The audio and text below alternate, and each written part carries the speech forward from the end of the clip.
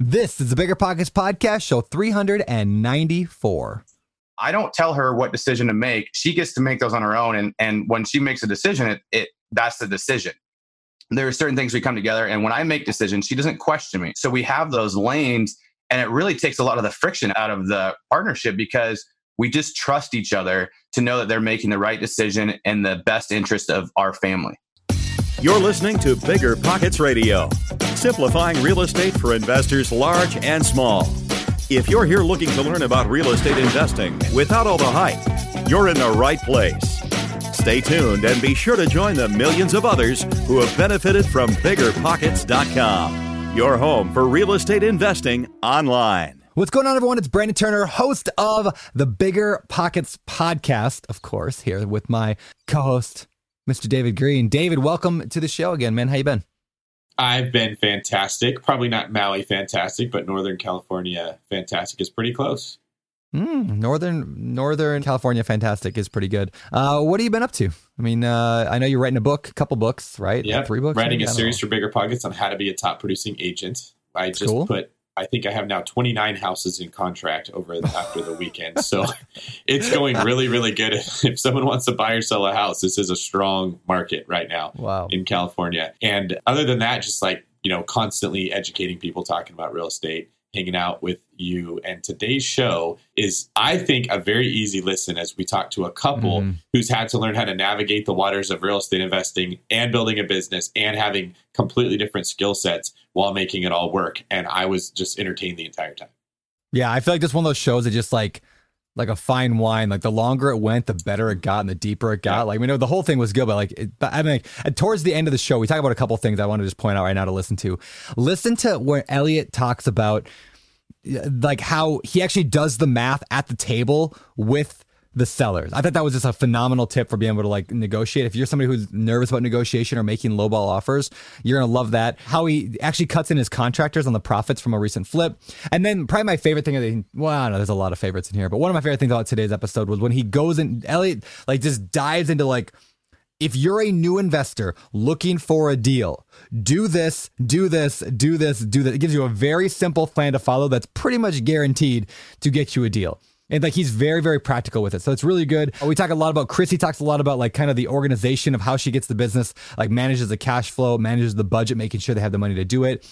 And just between the two of them, just like how to work together as a relationship, as a married couple, whether or not you are married or not, but you are either going to be at some point married or have a significant other or have a business partner or have employees. So if any of those 4 things apply to you, this show is going to change your life.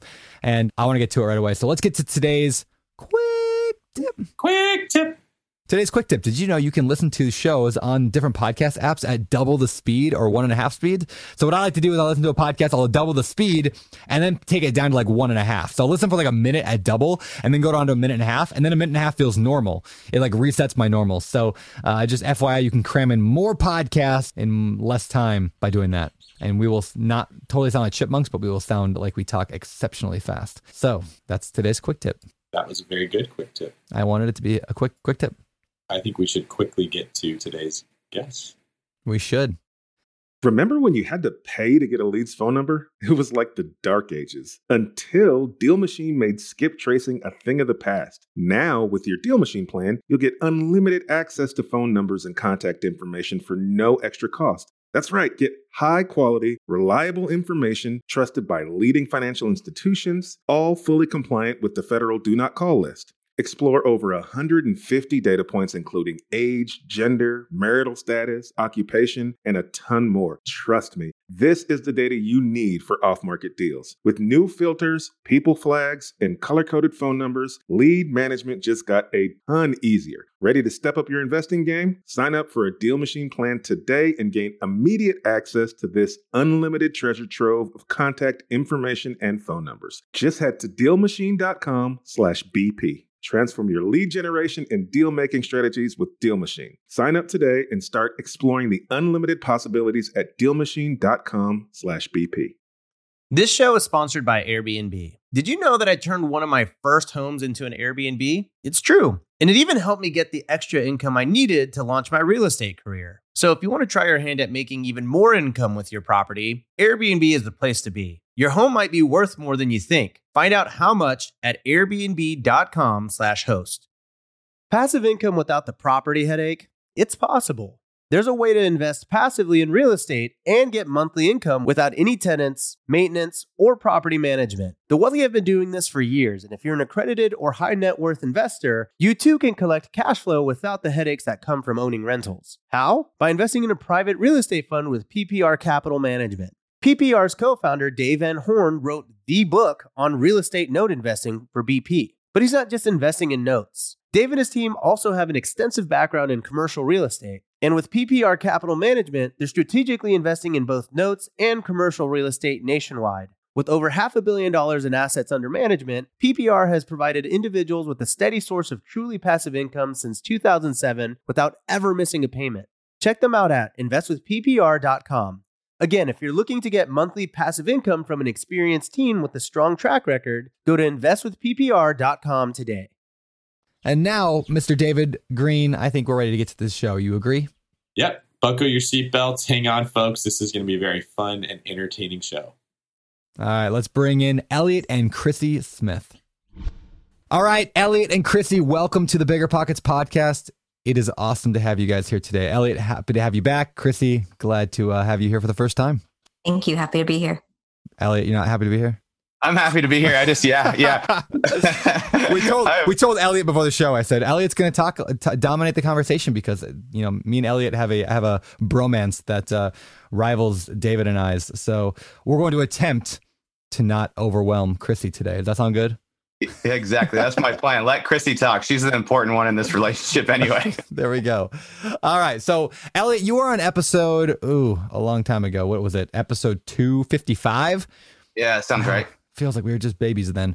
And that honestly is one of my, like, I know I say this a lot, but like looking back in the last 400 shows, I would put that in the top 10 of my all-time favorite shows, maybe even top 5. Yeah, because I really, really liked your story. And so people should go back and listen to it, episode 255, and we learn all about your story. And basically, in a nutshell, can you give us a synopsis or overall, what did you talk about last time? Kind of like, what was your background? And then I'm going to move to Christy and have her talk about hers. Yeah, so last time we talked about just kind of how we got started in the real estate business. I was working a job at 70 hours a week for a bakery in sales. And then part-time on the side, we were doing real estate. But then I talked a lot how we got there, our systems, our processes, but then really how, I've struggled with some depression, bipolar issues, addiction. I was in rehab at 20 or 21, a week after I turned 21. And I had just started dating Chrissy right before I went to rehab. And funny story, we were talking for about a month and a half. And then I call her and I say, hey, I'm going to rehab. And she's like, oh, it all makes sense now. Why you were like talking to me and then you would go away for like 4 days mm-hmm. and say you lost your phone. We dove into that. And yeah, I thought it was a good show.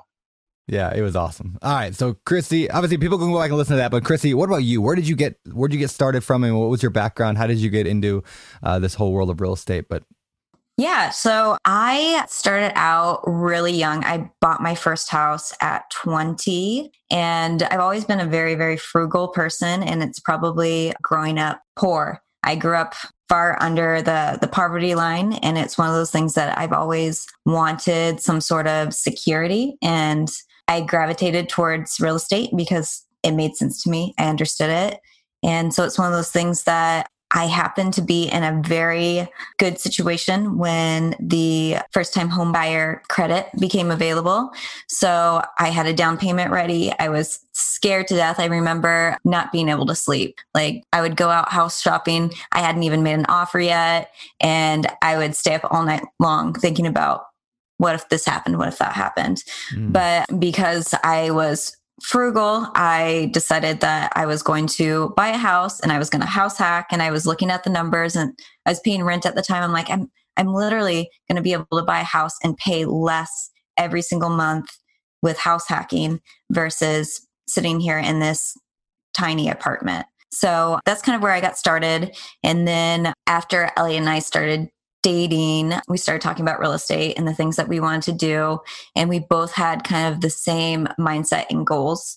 I was basically adopted when I was in high school, and part of that family invest in real estate. So when I bought my first house, somebody just mentioned, hey, you know, this might be a great rental someday. And just that thought in my head, my mind kind of went crazy with the possibilities. And so we ended up moving down to Vancouver because of Elliot's work. And at that time, we had to decide, are we going to sell this house? Are we going to rent it? I was scared to death to take on a rental and buy a new house. I'm like, you know, what if something were to happen? What if we had a crazy tenant and it's going to cost $20,000 to clean up the property later? But having good mentors guide me and guide us in a way, we decided to take the leap, went ahead and rented out the property. And we did, you know, tenant screen, tried to do everything correctly. And I just remember it's so funny thinking back on it. We were cash flowing like maybe $250 a month. And we were so excited about it's that the best thing, right? It's like, it's the best. Oh my gosh. It's so funny. And then we're like, oh my gosh, how do we do this again? Like, how do we repeat this? And from there, we just both got on board with just being really frugal. We didn't even know anything about BRRRR or like any of these strategies for getting properties at a discounted price yet. And so we were just going to do it like the hard way of just working hard and saving up our money and saving up down payments. And we were going to move from house to house to house to house and just rent out each one. And then Elliot found Bigger Pockets probably a year after we rented out our first house. And he's like, hey, I've got this crazy idea. I think we should send out letters to people to try to find rentals and try to save some money on at least the realtor costs, all that stuff. And I'm like, okay, let's give it a shot. And we would come home from work and sit down and just hand address envelopes. And I feel like we got kind of lucky in the sense that because we personally wanted to buy duplexes. So we chose to mail out to duplexes, which at the time, I feel like everybody was really bypassing. They were looking for just absentee and they weren't looking at like multifamily kind of stuff. And so we actually got a really good response rate and a lot of tire kickers. And we were just kind of getting used to working with people that they're ready to list it on the market and running our numbers and having that uncomfortable conversation of this is what we could actually pay for it. So that was a big mindset shift. And then, you know, one day I remember Elliot was answering the phone calls. He's definitely the salesman, but he was napping and we got a call from a lady that she was actually a realtor and she owned a duplex that she was just tired of having. And she said, hey, I can't remember that. I think it was like 170. No, 120. 120. Gosh, man, I can't even imagine. I wish we could have kept it. Every duplex we ever wholesale, I'm like, no, we should have kept it. I know. And so we were working with another guy that was kind of helping us out in the process because they're like, okay, how do we do this? How do we get it under contract? And so we show up and walk around and take a look at the property.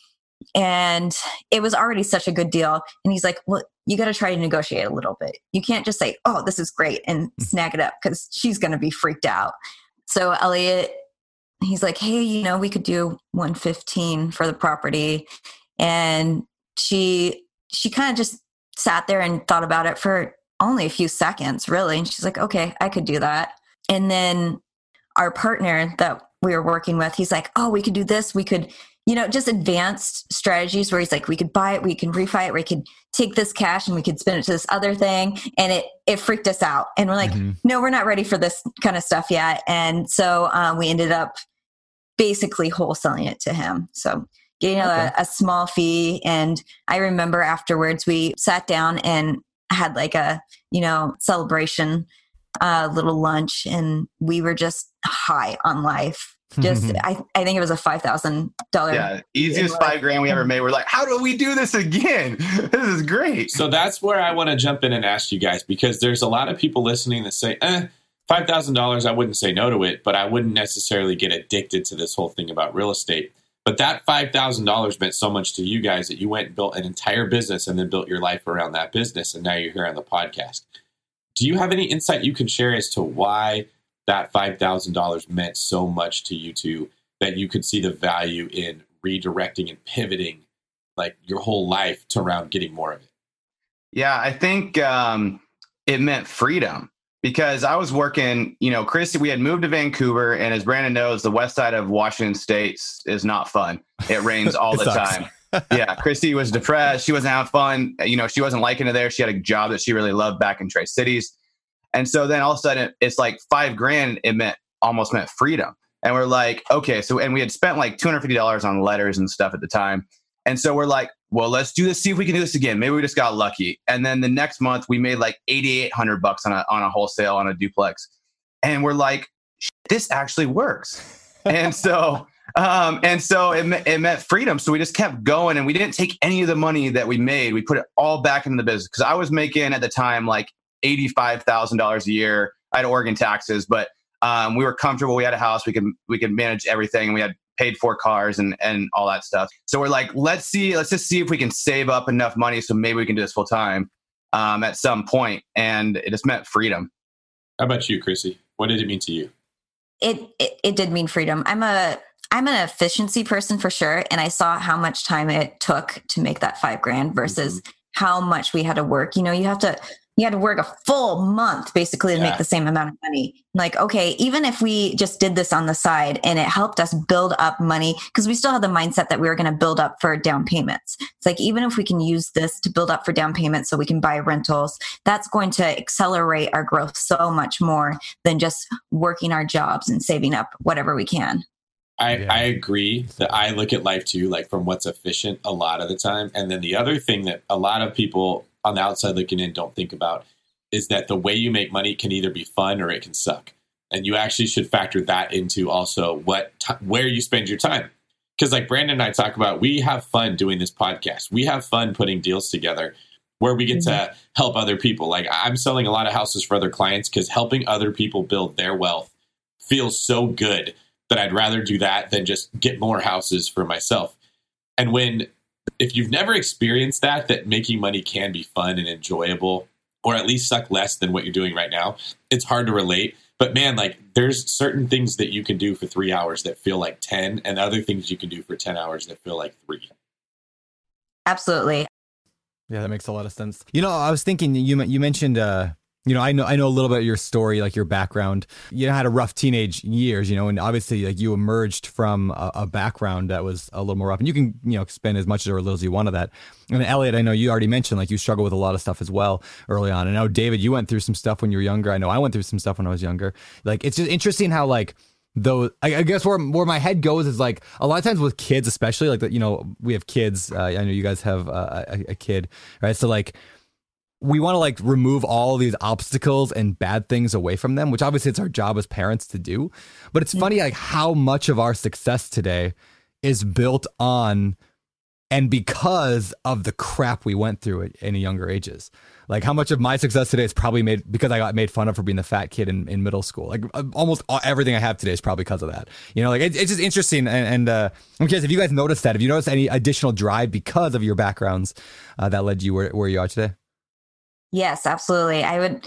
So just to dive into a little bit, my parents, they struggle with alcoholism. I would call them working alcoholics. So it's almost worse in the sense that they're able to kind of keep their lives together, but continue to drink. So it's one of those things that I did have a roof over my head. I had it better than some people out there, but at the same sense, it was one of those things that any extra money basically went to liquor.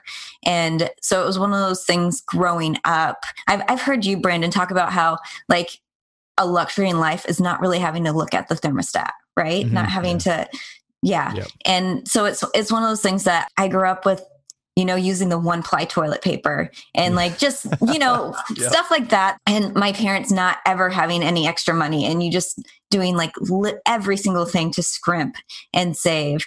And there was never really any security. And so it was one of those things that I started working really young because I wanted to have my own money. I wanted to be able to do my own thing. So I started picking raspberries and, selling raspberries. And then I had a couple paper routes, and it's just one of those things that I do feel like growing up a little bit disadvantaged. It did give me that motivation to get out and hustle. and to make something of myself. Because I knew I couldn't sit back and, my parents are going to send me off to some summer camp or something. So I think it gave me, I do believe it gave me a work ethic. And I think it gave me kind of a mindset where even now I still stop and I look at the budget and I look at how we're spending our finances. And I always try to make sure that we're moving in a good direction. And yeah, it's one of those things that having a kid now, it is so hard because I'm like, man, how am I going to make sure that he cares about these things and that we don't spoil the crap out of him where he's just like out like, oh, he doesn't know the value of a dollar or whatever. So yeah. Great story about Chrissy. Is so when we were, I'm sure she loved every time you say that. Great story about Chrissy. This embodies Chrissy and her budgeting and how she is with money. So when we were dating, she was making way less money, but owned a house. And I was living in Vancouver and I was renting a room from a lady for like $400 a month. I had a truck payment from when I was before, and I was making like taking home like $4,500 a month. And at the end of the month, I had nothing to show for it. It was just gone. Yeah. She's like, "Where's all your money going?" And then I'm like, I don't know. So as soon as we got engaged, I called her and I said, "Hey, how about you put me on a budget and you take over my money?" So she gave me $150 a week for food and fun.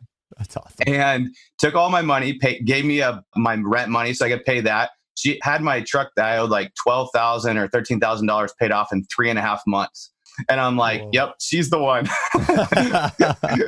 And so even to this day, I still have a budget. I still get a budget every month on what I can spend on dumb Elliott stuff because I like to spend money on just stupid stuff. And so like literally her growing up disadvantaged and being so frugal and doing that has really helped not only her, but it's helped me as well and helped our life in so many ways that we would definitely not be here if it wasn't for her. And I remember my dad saying when we were dating, he says, "You better marry that girl because she'll make you a millionaire before you're 30. And sure enough, she did. She made us both. And so it's just, she's fantastic in that. That's cool. There's so many cool things to your guys' dynamic that I'm noticing where I would say both of you individually, if you just looked at your own lives, you'd say this is going to be an uphill battle for me with some of the things that that we all as kids from what we went through made it tough. But then when you found the right person, not only did you balance each other out, but you also brought out each other's strengths. So my understanding, Elliott, is that you're the guy who goes and you're like the driver. You make things happen. You push things forward. You get deals in contract. You get letters out there. You create this big like mess, for lack of a better phrase, with opportunity in it. And then Chrissy comes and organizes that mess. She takes all the little pieces that you put in contract, puts them in their right box, and helps keep everything moving. And neither of you, theoretically, would be able to do this nearly as well without the other person. That's very similar to what I found. I play more of an Elliott role in my business, and I have people that then come along behind me, and they smooth out the mess. And they love me because they don't want to get in the front and go into like what looks to them like the scary situation of having to make people mad and confront people and face rejection and all the stuff that comes from driving things forward that personalized don't like. And guys like me and Elliott, we're like, oh, I just want to get out there and do it. I don't want to look behind me and see what I just did. I never know how much money I'm making. I don't look at my own books. We wouldn't even pay our taxes if someone wasn't telling us we have to go pay these taxes, right? And when you get the right fit with the right person, not only are the things that used to hold you back not holding you back, but it allows you to go do the things like that you're good at are a benefit to them, that they need somebody like you. And Brandon and I talk about this all the time because we're very interested in how to help people get into real estate investing that have things that stop them. There's always a person that says, I want to do it, but I can't because of this reason. I can't do this or I can't do that. But you two are a wonderful example of how to be massively successful with flaws and how to actually take those flaws and turn them into something that's a positive. They're no longer flaws anymore.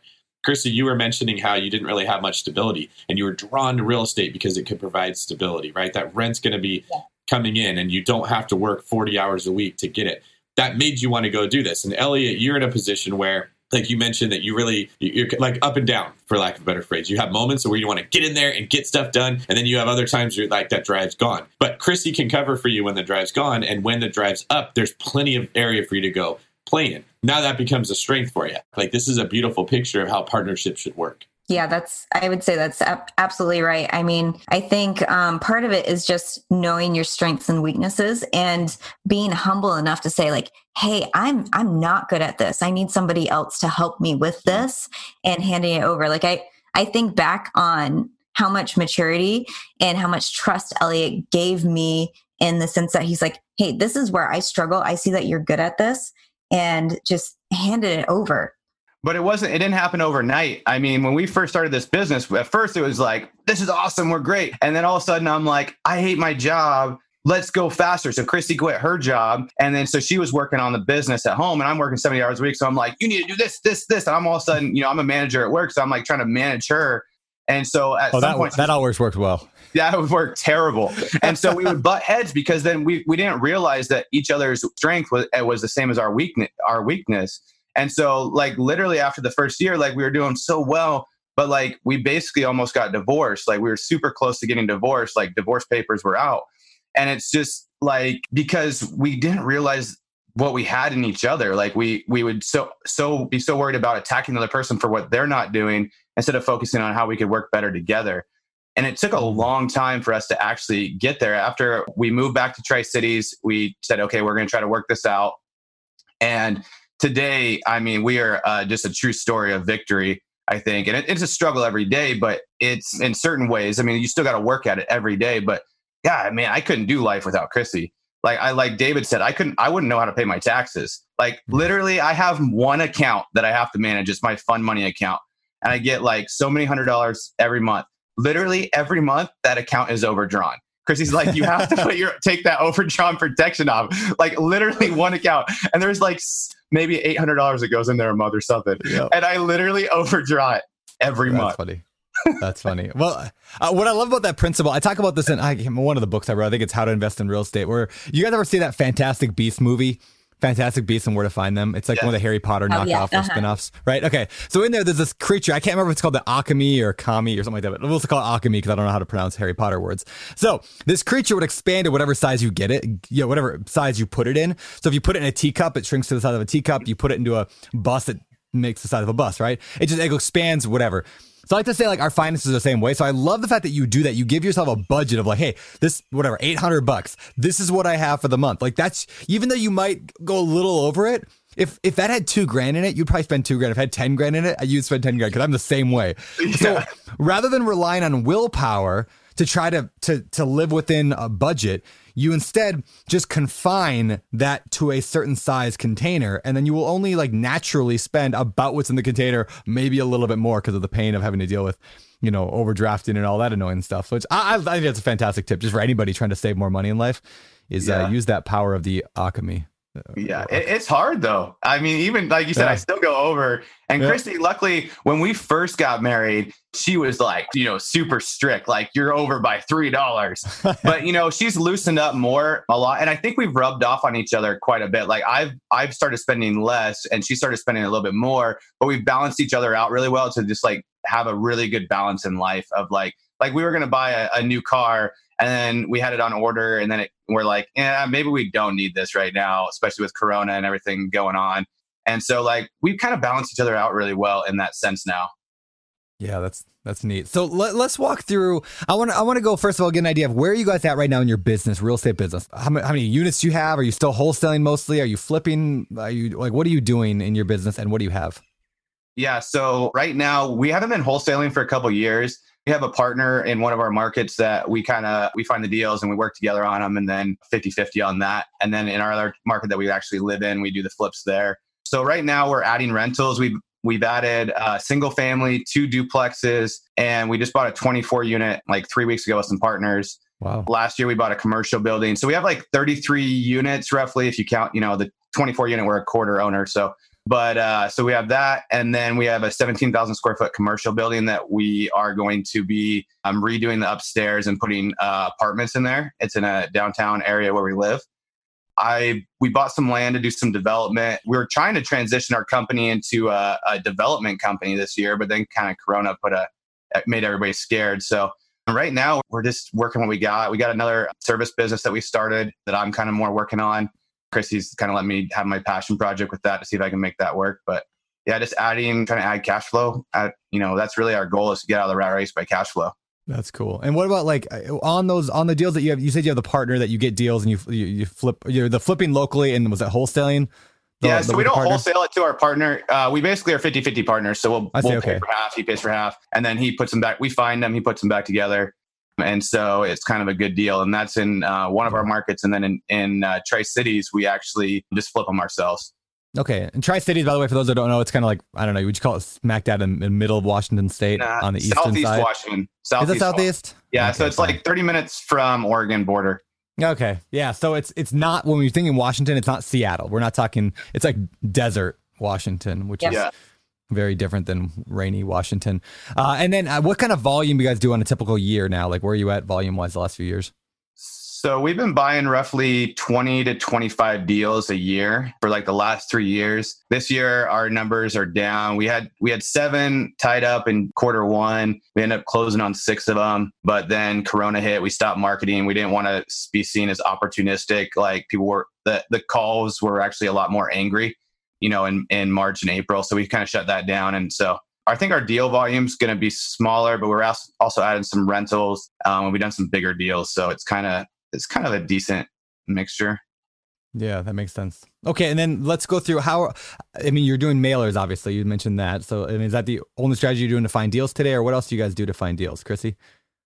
So, we do mailers, and then we're also doing cold calling and a little bit of text messaging.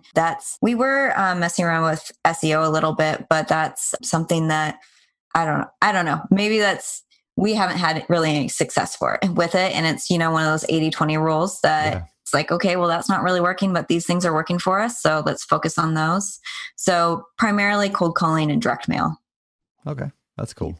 All right. And then finally, I do want to go into some more specifics, and we'll get to a deal deep dive in a little bit, but I want to know a little bit more about working with a spouse. And so the first question I have, and I want to start with you, Chrissy, even though it sounds like, Chrissy, you were on the real estate train before Elliot was, but because you had a house, right? So who first was like, I want to make this a living, and had to convince the other person like that real estate investing was going to be your future? Which one of you started and had to convince the other person? I don't think we had to convince I really don't think we had to convince each other, that's not so helpful, because I've actually had a ton of guys come up to me during conferences like, how do I get my wife on board? Yeah, I get that question constantly. Yes. Yeah. I would say, to answer that question, I would say that showing how stable real estate can be. I feel like a lot of people think having a regular job is very stable, but in my opinion, I don't think it's any more stable than building a solid rental portfolio. Really, if you're screening the tenants properly, if you make sure that you've got enough in your bank for CapEx, if you're doing your due diligence, then I find it way more secure than holding down a job at a company where you don't really get to control your future. Mm-hmm. So I think that is something that it's just a mindset shift, and doing it in a way that it doesn't feel forceful, and maybe putting on some Bigger Pockets podcasts in the background or something when you're driving around. It's a lot of it is just knowing that's possible, seeing other people doing it and doing it well for a long period of time. I think that can really help people change their mindset. But for Ellie and I, we were both kind of excited about the opportunity for real estate. Yeah, that's really good. Elliot, anything you want to add on that? Like, convincing a spouse. The biggest difference that we had was, since I'm the spender, I like fast money. So I like, look at these checks. Look at how big these checks are, spin. And Chrissy's like, look at this boring rental that we can do. And I'm like, no, we can make like 40 grand. She's like, no, but it cash flows $300 a month. And I'm like, what? This makes no sense. And so like, that's our personality type, totally to a T. I think the biggest part was like, I'm push. I'm the machine gun out there shooting 1,000,000 bullets, and she's a sniper. Like, no, this is the one. I'm taking this guy. And that's probably why we actually have been such a good team, is because we both like, I'm go. And she's like, yeah, let's go. But let's also protect our backside and buy rentals and buy long-term assets. Yeah. It goes to show that different mindsets and different strategies can all be successful, that it doesn't have to be a way of doing it, that there's many ways of looking at this. And honestly, if you just buy real estate in a decent area and hold it for a long time, you all end up looking like a genius. Like Brandon and I have talked about, you could buy a place that doesn't cash flow if you can afford it. And if you hold it for a long enough time, at some point it does cash flow. If you look at it from a 30-year perspective, if it doesn't cash flow the first 5 years and it does for the next 25, it won't even matter that it didn't cash flow right off the bat, or it didn't have a ton of equity in it.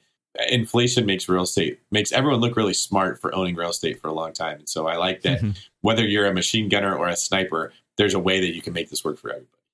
Yeah. Right. Absolutely. For me too, it's about the tax advantages versus the wholesale fees and the flipping and stuff. I'm the one paying the taxes and I'm like, look at how much we're giving away when we're doing this. You know what? That's a great point. That whole concept, what you focus on expands. And Brandon talks about this to the man or the woman with a hammer, everything is a nail. When all you're looking at is just like, okay, I need to make money. And you're only looking at the gross money you're making. Because like Elliot said, sometimes we don't even look at our taxes at all. When I finally do stop and look at the numbers, I'm like, why am I even doing this? This is horrible. I'm losing 50% of that to taxes. And I'm taking all the risk and all the work. But when you're going, you don't even stop to think about that. You're just thinking in your head, I just made 20 grand. Boom. What's next? Where's my next target to go take down?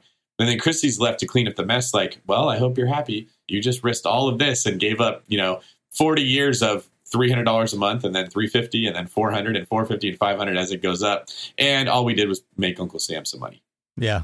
Yeah, that 20 grand is really more like 10 grand. Plus, you probably have to have more employees to cover all that. So now you're down to like 5 grand, and you're like, plus your marketing expenses. Marketing. Yeah, you're like, wow. Yeah. So then there is some times where I'm like, we don't make very much on this deal. We should, but then you don't want to keep the hardest balance that we're finding right now is because we like to use a bunch of our own cash to do deals. We have some private lenders, but we've never done hard money, and people are always like leverage, just keep, put as little in the deal as you can, but we don't like that.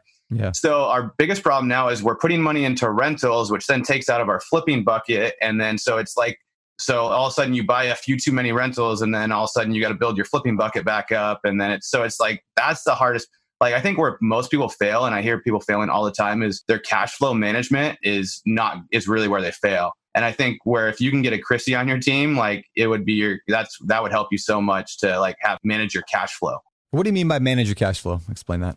So like we have money coming in from our flips all the time. And then we have money going out for marketing. But so then we built this bucket of capital that then we're like, okay, we have extra capital. So let's go buy a rental. So like we bought one duplex. We just bought it from a guy, but we did a 30-year conventional, 20% down. So we had to put 50 grand down on this duplex. And so that takes out of you, it goes into the property. So it's still there, but it takes out of your flipping bucket because it's coming out of the, that bucket.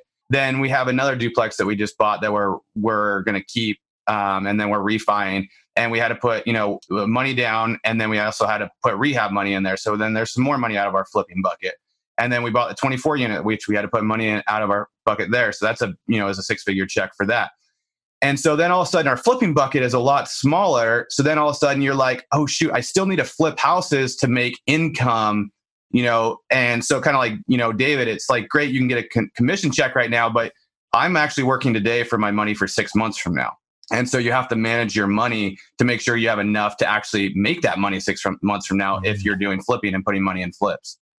Yeah, that's such a good point. I mean, just that whole idea of like, flipping houses or wholesaling, but like you have to have a way of making money that you can then dump into rental properties. A lot of people want to get into rentals and they want to do it maybe like, maybe they don't have any cash whatsoever. So now they're trying to figure out some creative way to do it. But like, no matter what, you have to have some source of money to be able to buy rentals with. Even if you're bringing in a partner or you're going to do the burst strategy, it helps to have some money. So flipping houses like you guys are doing to be able to generate profits is a great way to do it. But that only works if you're managing your cash flow correctly and you're setting aside money the right amount and you're making sure you have enough to pay for the marketing continually. And that whole thing, which is what you're saying Christy is really good at, is managing that budget and that flow of money. So important. Very, very important.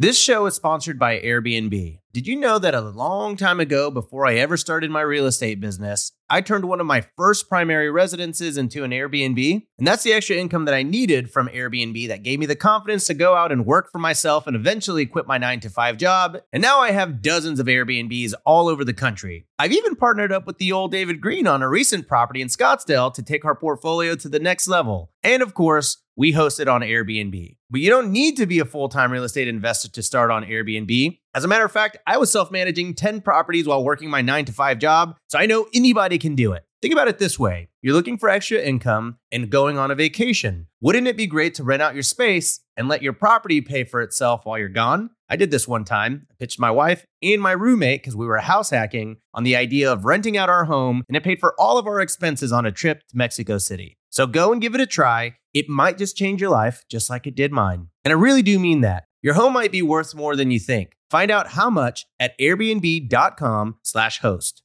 Are you about to sell a property? Wait like 60 seconds, because this could save you thousands. Our friends at 1031 Pros have saved their clients more than $500 million, with a B, in taxes with 1031 tax-deferred exchanges. With the 1031 exchange, you can say goodbye to the huge capital gains taxes when selling and roll your property's profit into another investment that could make you even more. Whether you're an individual investor, part of a larger group, or a title or real estate agent, 1031 Pros is ready to help. Trust me, I've done 1031 exchanges on multiple properties before, and it has saved me tens of thousands in taxes, if not more. With over 30 years of experience, 1031 Pros has handled over 20,000 audit-free exchanges. And they specialize in all types of exchanges: delayed, simultaneous, reverse, and improvement exchanges in all 50 states. And right now, Bigger Pockets listeners can get $250 off any exchange by visiting my1031pros.com/BP. That's my1031pros.com/BP to get $250 off today. Oh, and make sure to mention Bigger Pockets when you call. They take care of our people over there.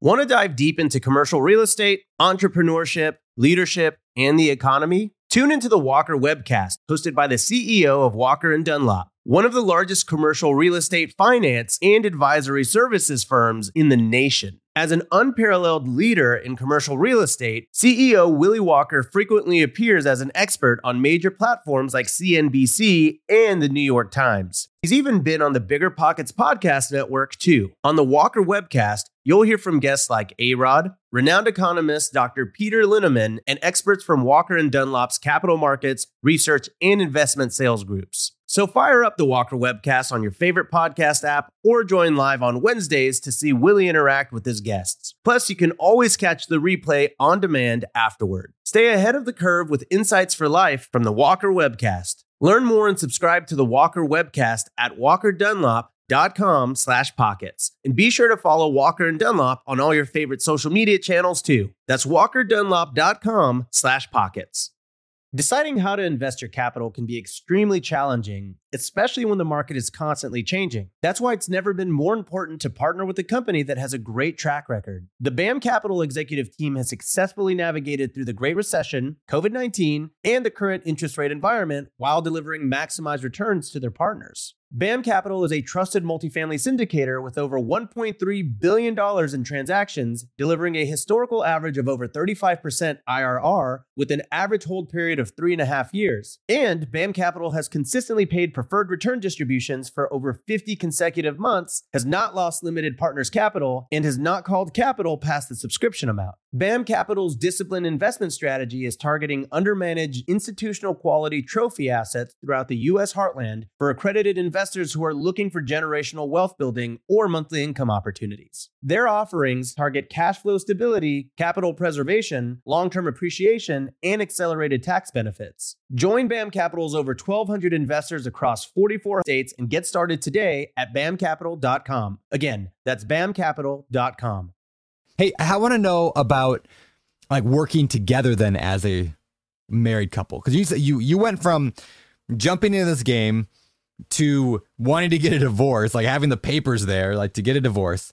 But now you guys, I mean, I've hung out with you. You've stayed with me at my house here in Maui, so like I've seen you guys. You guys are in love and cute, and so like you're still. How do you do that? What are those like guidelines or rules or principles that you guys have found that have worked so well in your business that have allowed you to be able to work together and still, come home and like each other? So I would say, first off, get your ego in check, because once you start having some success in this business, you can just think that you are the hottest thing like since sliced bread.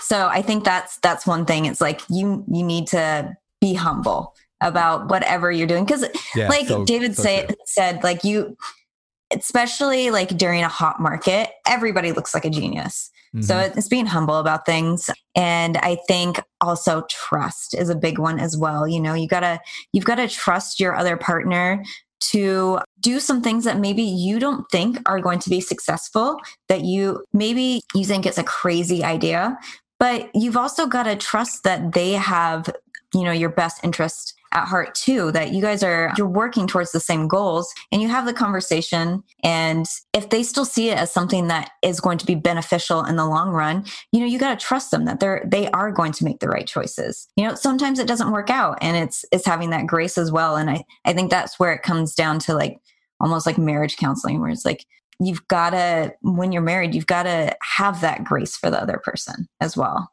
Yeah.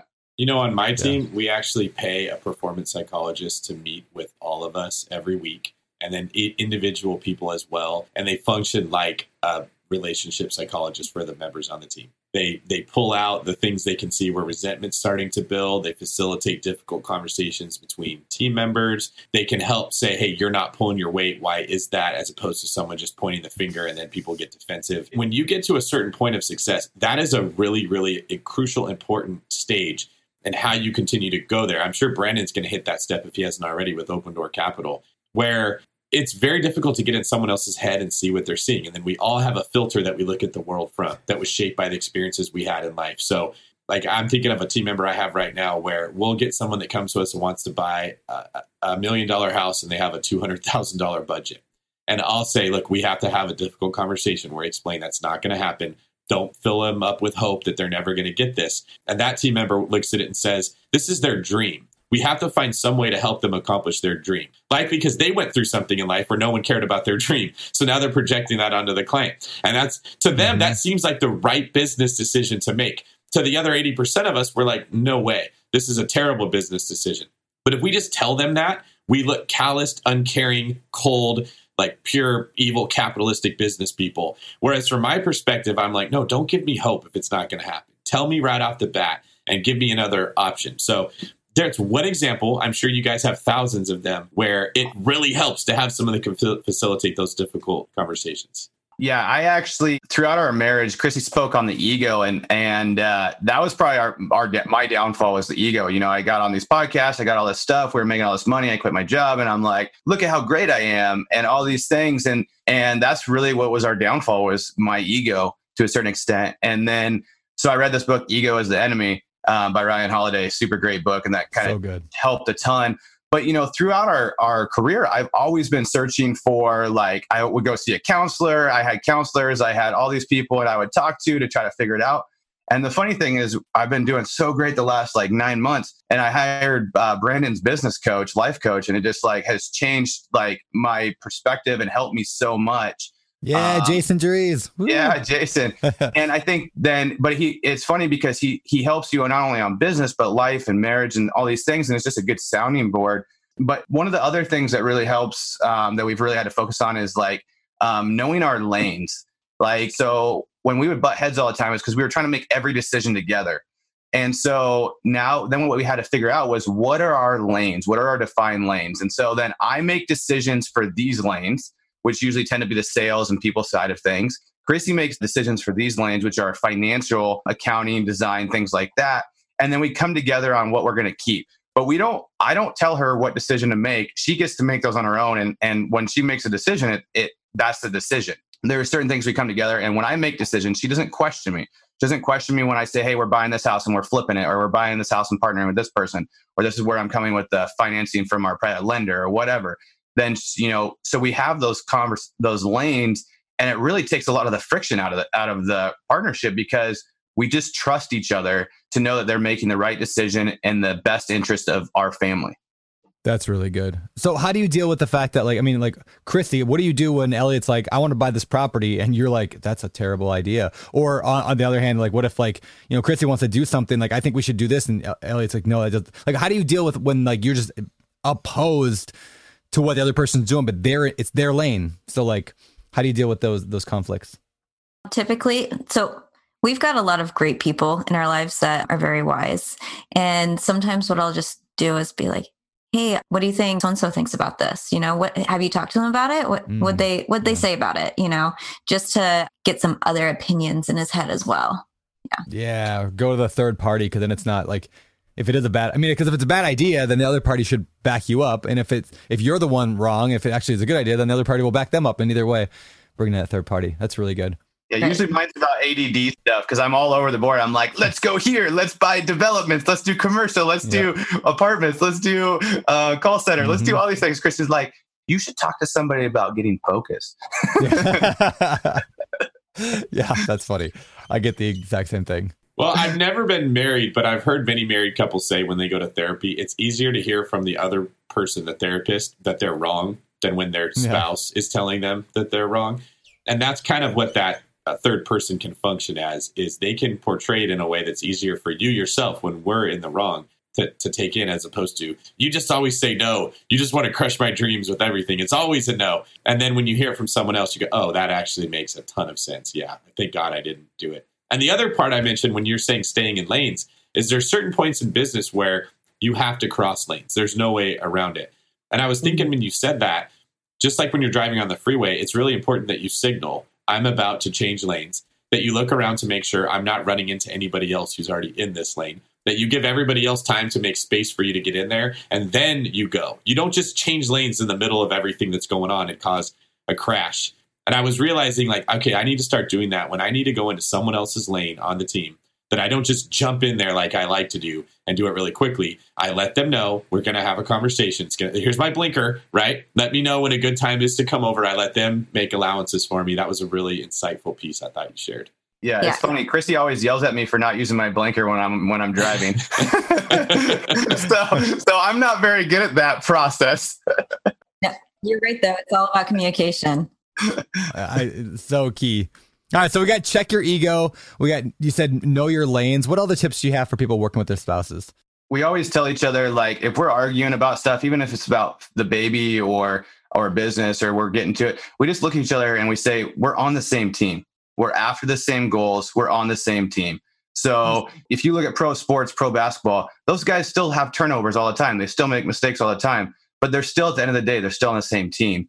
And so how do we build each other up and not tear each other's ideas down and know that we're after the same goals? It's just, we just have a little bit different ways of how we think we get there. But if we can blend them together and, one guy's a 7-footer and one guy's a good shooting guard, you need both of them. You can't have both 7-footers on the, team and still win a basketball game.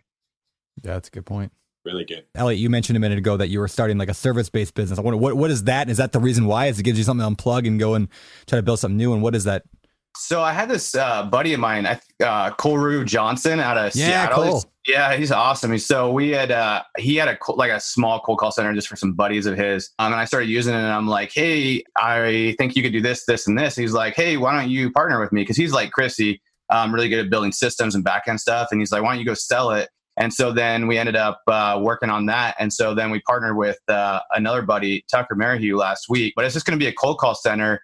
And so we're going to be, providing leads to people, you pay by the month or whatever. So we're trying to build this service-based business for real estate investors. And so that's something cool because I think, we were talking earlier in the show about cash flow. And so rentals, take a while to get there. You could build your cash flow up, but I think we can build this as a cash flow business. And for like the last year, I've been talking, with Jason about, I need a cash flow business, something that doesn't really require a ton of me, but should generate revenue every month. And so I was looking at doing a painting company, a roofing company. I mean, we had all this going, all a landscaping company. And Chris is like, no, those are all going to take so much of your time. And so then all of a sudden this kind of materialized because I was looking for something like it. And so we're starting to do that. So, if it works, I mean, the service is great. It works for my campaign. It works for, everybody that's using it, but it's still fun to do something different because I'm the guy that gets bored, with flipping houses or doing the same thing. I want something new and exciting that challenges me. And so, and Chrissy's kind of said, that's a great business. You do it. And so it's kind of my deal, not Chrissy's deal, but it's still for our benefit, right? And so yeah, we're pretty excited. I think we're calling it Call Magic, and so it's going to be callmagicleads.com. I think it's going to be cool. I think it's going to be really good. Everybody that's using it likes it, so I don't know. So the idea is you just give me the synopsis. So people call, they answer the phone and send it to the investor. So basically, somebody comes to us, says, "Hey, I want to use your service." So they'll give us a list of people they want in their area. We'll help them build lists in their area. Then they skip trace those lists. And then our outbound callers will actually sit there and make calls all day. That's cool. Cold calling. And then when they get a lead that somebody says they're interested, we'll run them through some quick questions. There's like 5 questions. Is this your house? Is it a rental or owner occupied? Does it need work? And what kind of price you want? And then if it's kind of a lead, they'll push it over to the people that are paying us, and then they would follow up with those leads. So the nice thing is it works really well for people to have good sales teams in place, and newer as well. We're going to have some options to help newer people, but it really just provides a good constant source of leads. And so, and at a lower cost marketing dollar, but just like anything else, just like direct mail or anything else you do in this business, it takes time to build your pipeline and work those leads and work that system. That's cool, man. Well, one thing that I'm a huge fan of you, Elliot, and probably Chrissy is actually a big backing of this, but you guys are just fantastic at like knowing like the funnel that comes in, like getting leads. Like, how do you get leads coming in? How do you run the numbers? How do you make the offer and negotiate and get it to closing and tracking those numbers and make it all work? I don't even remember this, Elliot, but a year and a half ago. Anyway, I interviewed you in my C Shed, remember my office out here, about this thing. And so we actually put it together as one of like the bonuses when you become a pro member on a webinar that I do every week. You get this like how to find great deals masterclass. Anyway, yours is on there. It's like an hour of you and I just going through everything you do in your business. So just FYI, if you're currently a Bigger Pockets pro member, or if you become a pro member, that is something that you can get. If you go up to like the little perks in the corner of your, I think it's like member perks. If you're on Bigger Pockets, you can find that there. Really good stuff. If you can't find it, I'll put a link, more information on the show notes for this show on how to get that. biggerpockets.com/show 394. But yeah, very cool. I love the idea that you're thinking like how do I bring in more cash flow, regular cash flow? And this is something that David and I talk a lot about, is that it's not like real estate is amazing. We love real estate. But you also have to have a source of making income. You have to have money coming in consistently. You said cash flow. And so whether you become a real estate agent, whether you get a raise at your work, whether you can build a side business that's in real estate or related, or maybe it's something totally different. It's really good to have a good source of revenue coming in. So just something for people to consider as well in their life is how can they build something like that or be a part of something that generates some good income that's not reliant upon the hours that you put in. Or like your book, right? Like that's when you write your books and it's paying off down the road. You get your high spikes, but then it slowly produces revenue every month. And so it's just the little things like that where now you can go out and do flips and take a little bit of risks because you have this income. Yes. It's the same of like having a bunch of rentals. You can take a couple more risks because, man, if for some reason that I lose this, then I can come back. I have the cash flow that I can build that back up really quickly or whatever. So it's just adds another level of security to the business. And that's really what you're looking for, is just multiple streams to add security, I think. Yeah. It's really, really, really important stuff. Now, the downside of that, of course, is that people tend to, we talk a lot about building bridges, right? You live on Reality Island. You want to get to Millionaire Island. You got to build a bridge. So people start building 10 bridges, right? So like, well, I really want to build this Amazon business and this call center and this whatever, because they want whatever, they want passive income, and they also want to buy real estate. They want to burr, they want to flip. And so there's this fine line. And I'm curious and then we'll move on to Deal Deep Dive, but I'm curious, where do you guys, and I'll start with you, Chrissy, how do you balance, and I'll go through all three of you though. How do you balance between generating more revenue with new ideas, but also just being consistent with the thing that actually matters long-term? So I would say that you definitely don't want to be jumping from thing to thing before you have a solid base. Mm-hmm. So for us, like you were saying, we've got our systems basically down for generating leads, and then we can decide to do what we want with those leads for sure. But finish a bridge before you start your next bridge, and then you can start looking, find a way that you're not putting too much time, you're not spending all of your time on that first bridge, and then you can go on to the next bridge, and you can, really think about, is this next bridge, is it going to be time consuming? Mm-hmm. Is it where you're just creating a job for yourself, or are you actually creating a business? Yeah. And is it a bridge that you can link to one you already have? Is it just an off ramp or an on ramp you're creating onto a bridge you've got? Or is this a completely new project unrelated to your current bridge? Yes, absolutely. Mm-hmm. And I would say that I I think it's very like, Brandon, you always talk about being very focused on one thing. And so you don't like to commit. And I think it's the same that you don't just say yes to everything. You find something that you truly believe in. And if you truly believe in it, you're going to see it through. That's such a good point. Elliot, you want anything on that? Yeah, so I'm the master at building and starting bridges and not finishing them.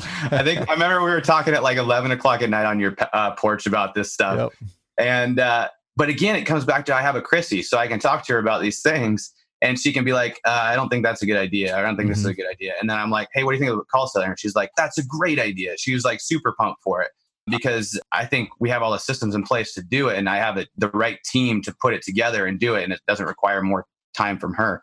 But like, I am very ADD and I go all over the board. And so I really lean on Chrissy to say, Elliot, slow down, think about what you're doing. Let's not maybe do that. Because there'll be so many times where I'll be like, let's do SEO, let's do pay-per-click, let's do Facebook ads, let's do all these things. And she's like, Elliot, look at how much money you're spending. Like, we have to come back and go to our focus. Yeah, that's really good. David, what about you? Man, I think that when it comes to this, part of it is you have to recognize and respect that certain brains are designed like Elliot's to do a million different things at once. You can't just shame yourself and say, bad, bad, bad. You shouldn't do this. Because as Elliot was talking, I was like thinking, I wonder if you looked at Leonardo da Vinci's scrapbook, how many amazing ideas he was writing down before he picked the one he was actually going to try to push all the way to completion. It's a part of what makes Elliot successful is that his mind, and Brandon, you're like this too, they fire off with a ton of different ideas. And then another part is your environment. When you're in an environment like Brandon or I'm in, the amount of opportunity you have increases exponentially. And there's a lot more to look at. And there's a lot more that naturally, like that shiny object syndrome, there's a lot of shiny objects. You can go do a lot. Whereas when I was just a cop buying real estate, there wasn't a whole lot to look at. It was just see what's right in front of me and go get it. So you got to respect that too.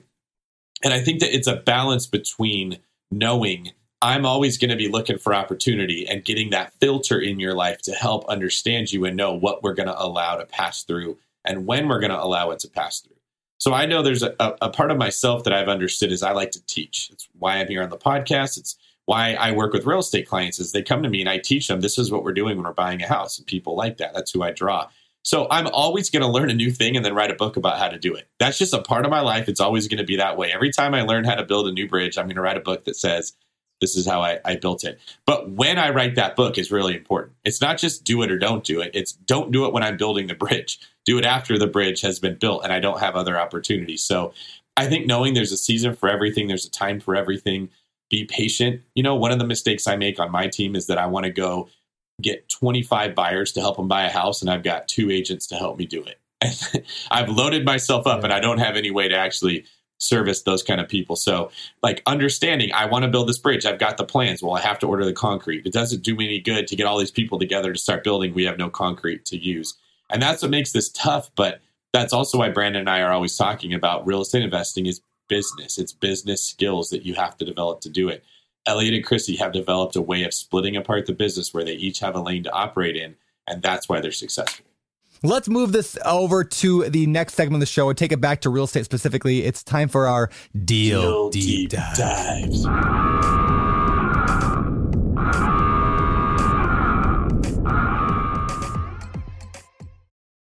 All right, the Deal Deep Dive is part of the show where we dive down deep into one particular property or investment you guys have made recently and or at any point in your career and to get some dirty details on it. You guys ready? You have something in mind together? Have you guys pre-talked about this or?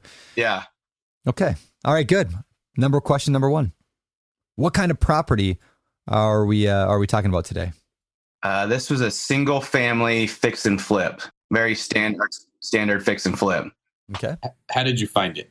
Yeah, so it's actually in a town about 40 minutes south of us. And so Christy and I were like, let's expand to this town. I think there's some opportunity there. So we went driving for dollars one day. We got a babysitter and went driving for dollars. Driving so we could figure out the town. And that's the one key is people are always like, I don't want to drive for dollars, but it actually helps you learn the town. Like some sides were bad, some sides were good.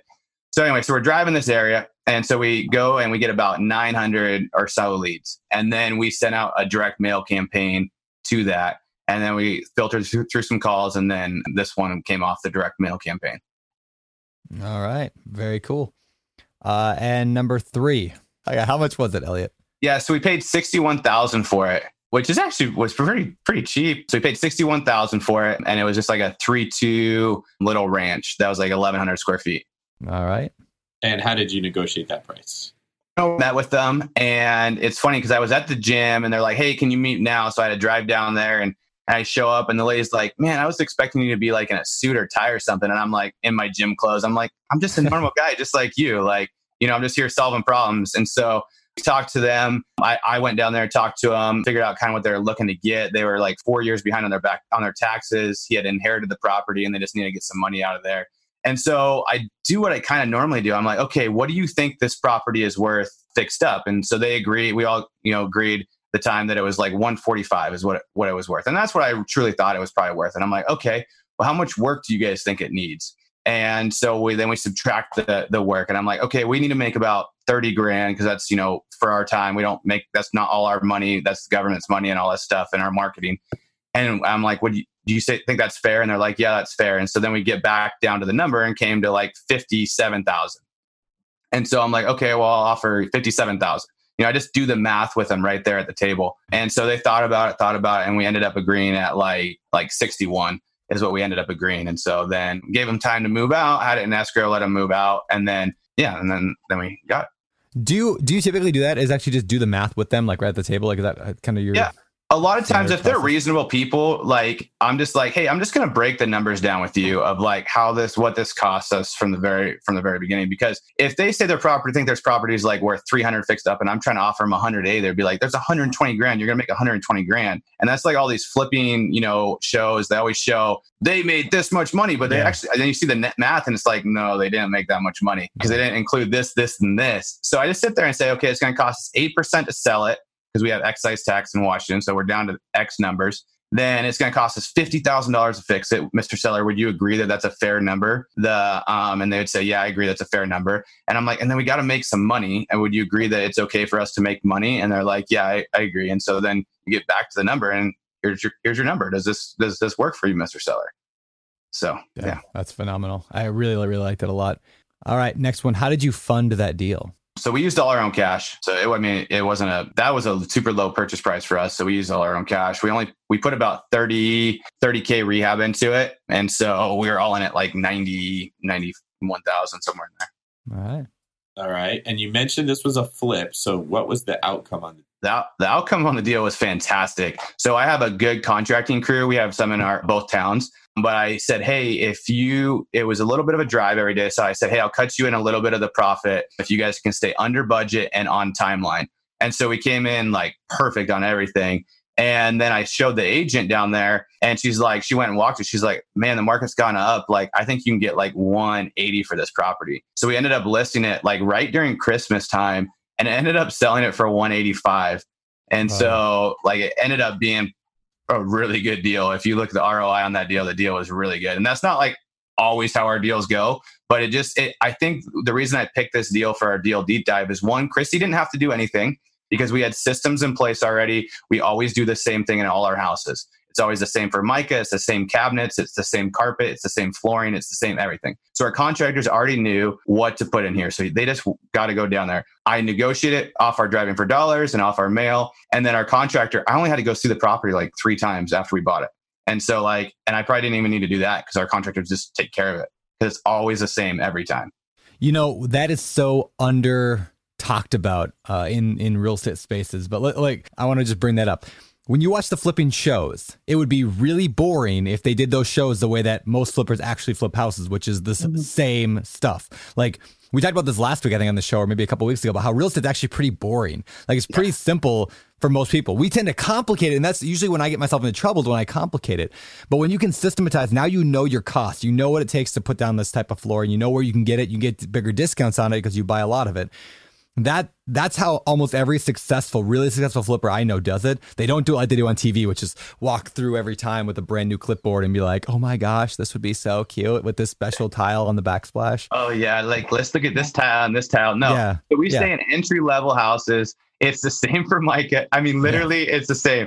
We had to talk to our partner this year and be like, hey, we've been using this color of the house for like 4 years. it might be time to change. Should we update that? You know what I mean? Maybe we update it just a touch, but like, no, it just works. And then your crew's on board. They know what's going on. They don't have to call you. They did. And it takes a lot of, like we were talking earlier about, I've been making decisions all day. If you have everybody on the same page and it's always the same, that's more decisions I don't have to make every day. Now all I have to do is make, hey, there's a plumbing issue, or there's an electrical issue, or there's this issue, but they don't have to ask me, what do we put in here? What kind of lights? We always do the same 2-pack lights. We always do the same flooring. We actually buy flooring in bulk. And so, yeah. Yeah. It's one thing I learned from Tarl Yarber and, Nate Robbins, his guy, Nate, they walk me through, like, they have like this design packet, like this, like, it has the actual, like, right, the codes from Home Depot and Lowe's for every product that they buy.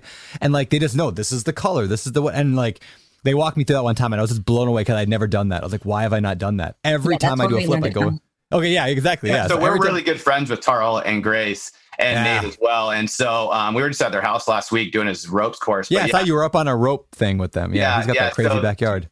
He's an amazing investor. He's really good at building systems. Serena's done a good job about building those books. Ours are probably even more simplified than that because they're still doing granite and moving some walls here and there and doing big rehabs. But that's one of his greatest things that he's done is building those systems. Yeah, systematizing your business. Because with systems requires less decisions that have to be made. And if you can get less of your RAM in your brain being used for making decisions, you can use it for more dollar productive things. Yep. Right. Go build other bridges. Yep. Yeah. There you go. All right. Last question. What lessons did you learn or can you pull out from this deal that apply to our audience? I think the lessons in this deal were that if you build the processes, this was probably one of the deals that went the smoothest that we've done. And it really showed that the 4 years that it took building these systems and processes really paid off. And you can do this business really easily if you build those systems. But if you don't start there and don't take the time to build those systems and build all the work Chrissy's put in to do those design packets, to do those material lists and all that stuff, then it's going to be hard every time you flip a house and you're going to feel like you're fighting an uphill battle. But this one just showed that once you build those, it just is smooth. It works. The system, if you trust the process, it works. Even right now, we're not buying as many deals, but I know that if I trust the process, I go up and we go down on how many deals. I think you remember when we were at your house in Maui, I had Ryan running back and forth because I bought like 4 houses that week we were at your house. Yep. Because it's just, once you get the momentum, it starts working. And Ryan probably wanted to shoot me because I said, hey, can you print this out? Can you print this out? But we were just buying. So just trusting the process that you built over time. Oh my gosh, that is so good. We could do a whole show just on that one topic of like trusting the process. Like if you have the right process and continue. I mean, a couple months ago, like 3 months ago, we had no deals under contract with Open Door Capital, my mobile home park business. Like we were like getting a little stressed out. Like, is the market just changed completely? Is this gonna be impossible? Like what's going on? Like, and I just kept saying like to Ryan, I'd be like, we just have to trust the process. We are getting leads. We are making offers. They're just getting rejected. Let's just make more offers. Just keep trusting. And today we have 5 properties under contract, like over 1,000 units. Cause like we just kept with the process. If we would have stopped and been like, no, let's go try something else fancy, we wouldn't have had that because we're always learning new things, but we just stick with the process. The same thing works if you're trying to buy your first property, your 10th property, trying to flip houses, whatever. What's that process look like? How are you getting leads? Are you making offers? Like what's that look like? Stick with it. I mean, this is true for every business in the world. Like totally. Everything. And like, if I'm brand new, what I'm telling people, I always tell brand new people is, okay, go print out a Google map of area around you, and then go drive every street in that certain area. Try to get 500 or 1,000 houses that look, bad. Either they have radio antennas up on there, older cars, they have moss on the roof or a tarp on the roof or overgrown grass. Go get 1,000 of those. And then you can either do it yourself and hire a VA, or you can use it like Driving for Dollars app, and it'll automatically give you their addresses. And then you can send letters out to those people, and then just consistently send letters for 6 months to those people and just answer the phones. And it's just very simple. If you just break it down, you will find a deal out of those 1,000, but you have to stick with it. You have to do the process. You have to, trust the process every month. Ever since you said that to me, you said this to me one time when I think we were interviewing for that Bigger Pockets Pro thing. And that's like my go-to advice now. Every time it says they can't find a deal or they ask me if I can mentor them, I'm like, get out a Google map, go drive every single solitary street, write down a list, come back with 500 names on that list, start mailing them for 6 months. After that, if you still don't have a deal, let's have a conversation. Exactly. Prove that you did that first. Yeah, exactly. And of course, nobody does. No, yeah, that's the problem. I talk to people all the time, and anybody listening, like thinking, man, these guys, they've made it, or they had it so easy. Like, we've had it tough. We've had a tough road to get here, but like, we've stuck with each other and stuck with the process. Anybody can do this. When I went to college, a community college, I tested into like Math 91, all high school classes, because I barely graduated high school with like a 2.2. I mean, Christy's the smart one. So it's like, anybody can do this. And so you just have to find the person that you need to help you, or you learn the skills you need, but just stick to it. You're going to find deals. You're going to be successful, but like, you just have to get started and go and stick with it. It's like chopping down a tree, and you start chopping on it. And after 4 or 5 swings, you're like, this is stupid. It doesn't work. The tree didn't go down. All you did was give yourself blisters and waste your time. And you got half of a tree chopped down, which is worth exactly $0 to do. And then you go try to chop down another tree and another tree and another tree. You just got a bunch of dents in trees. Unless you're Brandon and you're so strong, you just one swing with the masculine arms. Well, there's an argument for that, right? When you get good enough at doing something, maybe you can go in there and chop it down with 1 or 2 swings. Or you have a chainsaw. Like, you start learning, and then all of a sudden you're trying to chop this tree down with an axe. And then all of a sudden you get a chainsaw. And that's like a system. Yep. You build a system, and then it goes way faster. Yeah, and then you give somebody else the chainsaw, and they go cut it down, and you get to sit in Maui and hang out with Elliot. Yeah. And then you own a lumberjack company. That's exactly what we're talking about. Buying your first house to building a big business. That's what it's like. Yes. Yeah. That's really good. But I think you have to start chopping down that tree. I mean, too many people try to find that chainsaw. They can't find it. And they're like, well, how come David Green's chopping down trees in like 3 seconds? So how come Elliot's buying all this stuff? But they want to go raise money from all their venture capitalist friends and just go start a business without understanding anything about forestry or chopping trees. That's exactly right. Mm-hmm. Yeah. Totally. Yeah. They don't want to put the blisters in. They don't see the blisters and the actual effort. They want to go pay somebody to go get them to have that builds the business for them, and they don't actually learn anything. It's like, you don't need to pay anybody to start this. Just go start it. Go find some properties and start making offers. Yep. So good. Man, we could write a book just on this analogy, like an entire book just on chopping down trees. All right, but we got to move on and head to the last segment of our show. But before we do, I do have one more question. What do you guys need in your business right now that our audience could help you with, that they could bring value to you? Anything you guys need or are looking for in your world? We're looking to expand into more multifamily stuff. So, we'll look at multifamily deals in Washington. Really just maybe supporting us with the call center, I think would be a great thing. If you're out there trying to find deals and trying to support us with that, I think that would be really helpful, and giving us feedback on how well that's working and just trying to build that. But yeah, we're good. I mean, at the end of the day, Christy and we're very blessed to have just such an amazing life and such amazing friends and mentors around us. So we're always looking to meet new people. Cool, man. All right. Well, with that, let's get over to the last segment of the show. It is time for our Famous Four. Time for the Famous Four, the same 4 questions we ask every guest every single week. But before we get there, here's something you should be listening to right after this show is over. Hey guys, it's Felipe from the Real Estate Rookie Show. Last week, we had Sarah on the show, and she talks about how she's having to rehab a property, build out the basement, being a single mother, and what products she used to get through all of this mayhem that's going on. Make sure that you go back and listen to Sarah's story. It's a great one. All right, make sure you go listen to the episode, and now it is time for the Famous Four. Chrissy, Elliot, you guys ready? I know you know it's coming. Number 1. Current favorite real estate book. Let's start with Chrissy. Do you have a favorite real estate book in your life? So I don't know if this is really considered a real estate book, but I really, really like it. It does tie into realtor life. So The Compound Effect by Darren Hardy. It's not a new book, but I really like that one. That one's one that I go back to a lot. Yeah, I've read that probably 10 times. And every time it's just as good as it was the first. So good. Elliot, what do you think? I would say similar line as Chrissy, Pitch Anything by Oren Klaff.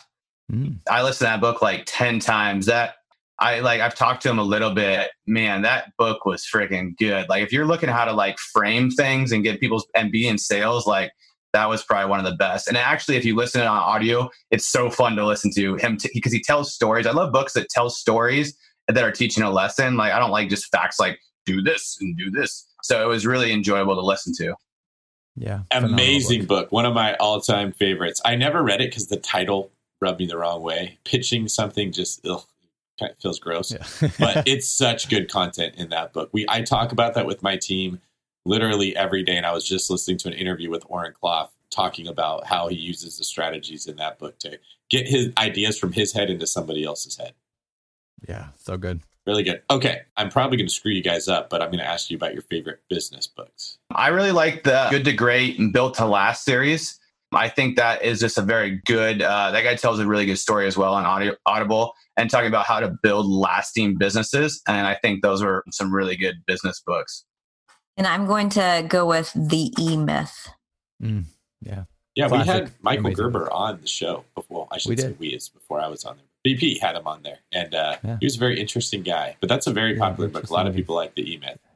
And I'm sure a lot of what we talked about today is covered in that book. Okay, Yeah, so when you very guys much are so. not setting the bar for how couples should operate in a real estate business, tell us what are some of your hobbies? I love to hike. I love to get out and just go explore. And when we don't have a pandemic, love to travel. Yeah, I love golfing. I'm really enjoying Monty right now. He's 19 months and he's at that stage where he's just so much fun. I take him golfing with me in the evenings and he's just, dad, this, dad. He's all over. He's running around. He's still learning how to run. So he's running and he's got his arms up and he's screaming and he's just or like, he's starting to like kind of push back a little bit now too. Like yesterday we were telling him like, hey, he pulled some clothes out of a hamper. And we're like, pick him up. And he's not listening. We're like, Monty. And then all of a sudden he looks at me and starts dancing, like, woohoo, dancing, like with this huge grin. And we can't help but laugh. Like he's just so my son. He's using frame control techniques from Pitch Anything on you to take the power in that relationship away. Uh-huh. Yeah. That's right. I actually told Elliot, I'm like, you deal with it. This is your side of the personality. Take care of it. Yeah. Or he's just, he goes to everybody's like, we'll be in the store and be like, hi. And then they look at him and he's shy. But as they're walking away, he's like, bye. So I'm really enjoying him. And then just enjoying Christy right now. Man, we've been in such a good space. And there's always going to be bumps and ups and downs. And we know that. But it's just, life's been really good to us right now, even through the pandemic. That's cool, man. Have you guys read the book, How to Talk So Little Kids Will Listen? There's another one called How to Talk So Kids Will Listen, but Little Kids Will Listen. It is the most phenomenal like parenting book I've ever read for people with young kids. Like, yeah, they learn massive big words, right? Yeah, write down. It's so good. Like that book, literally. Like, I actually told my wife this. I'm gonna take a note cards, like the little 3x5 note cards, like a stack of like 200. I'm gonna go through the whole book and just write because it's just like tip after tip after tip after tip after tip of how to get your kids to do things. And there's just probably like 1,000 tips in that book. I just want to have a note card and then every day just flip through a few of them. Like, oh yeah, I forgot about this one. I'm gonna try that today. So it's I feel like it just changed the game with how we raising Rosie. I think you guys like it. All right, last question from me.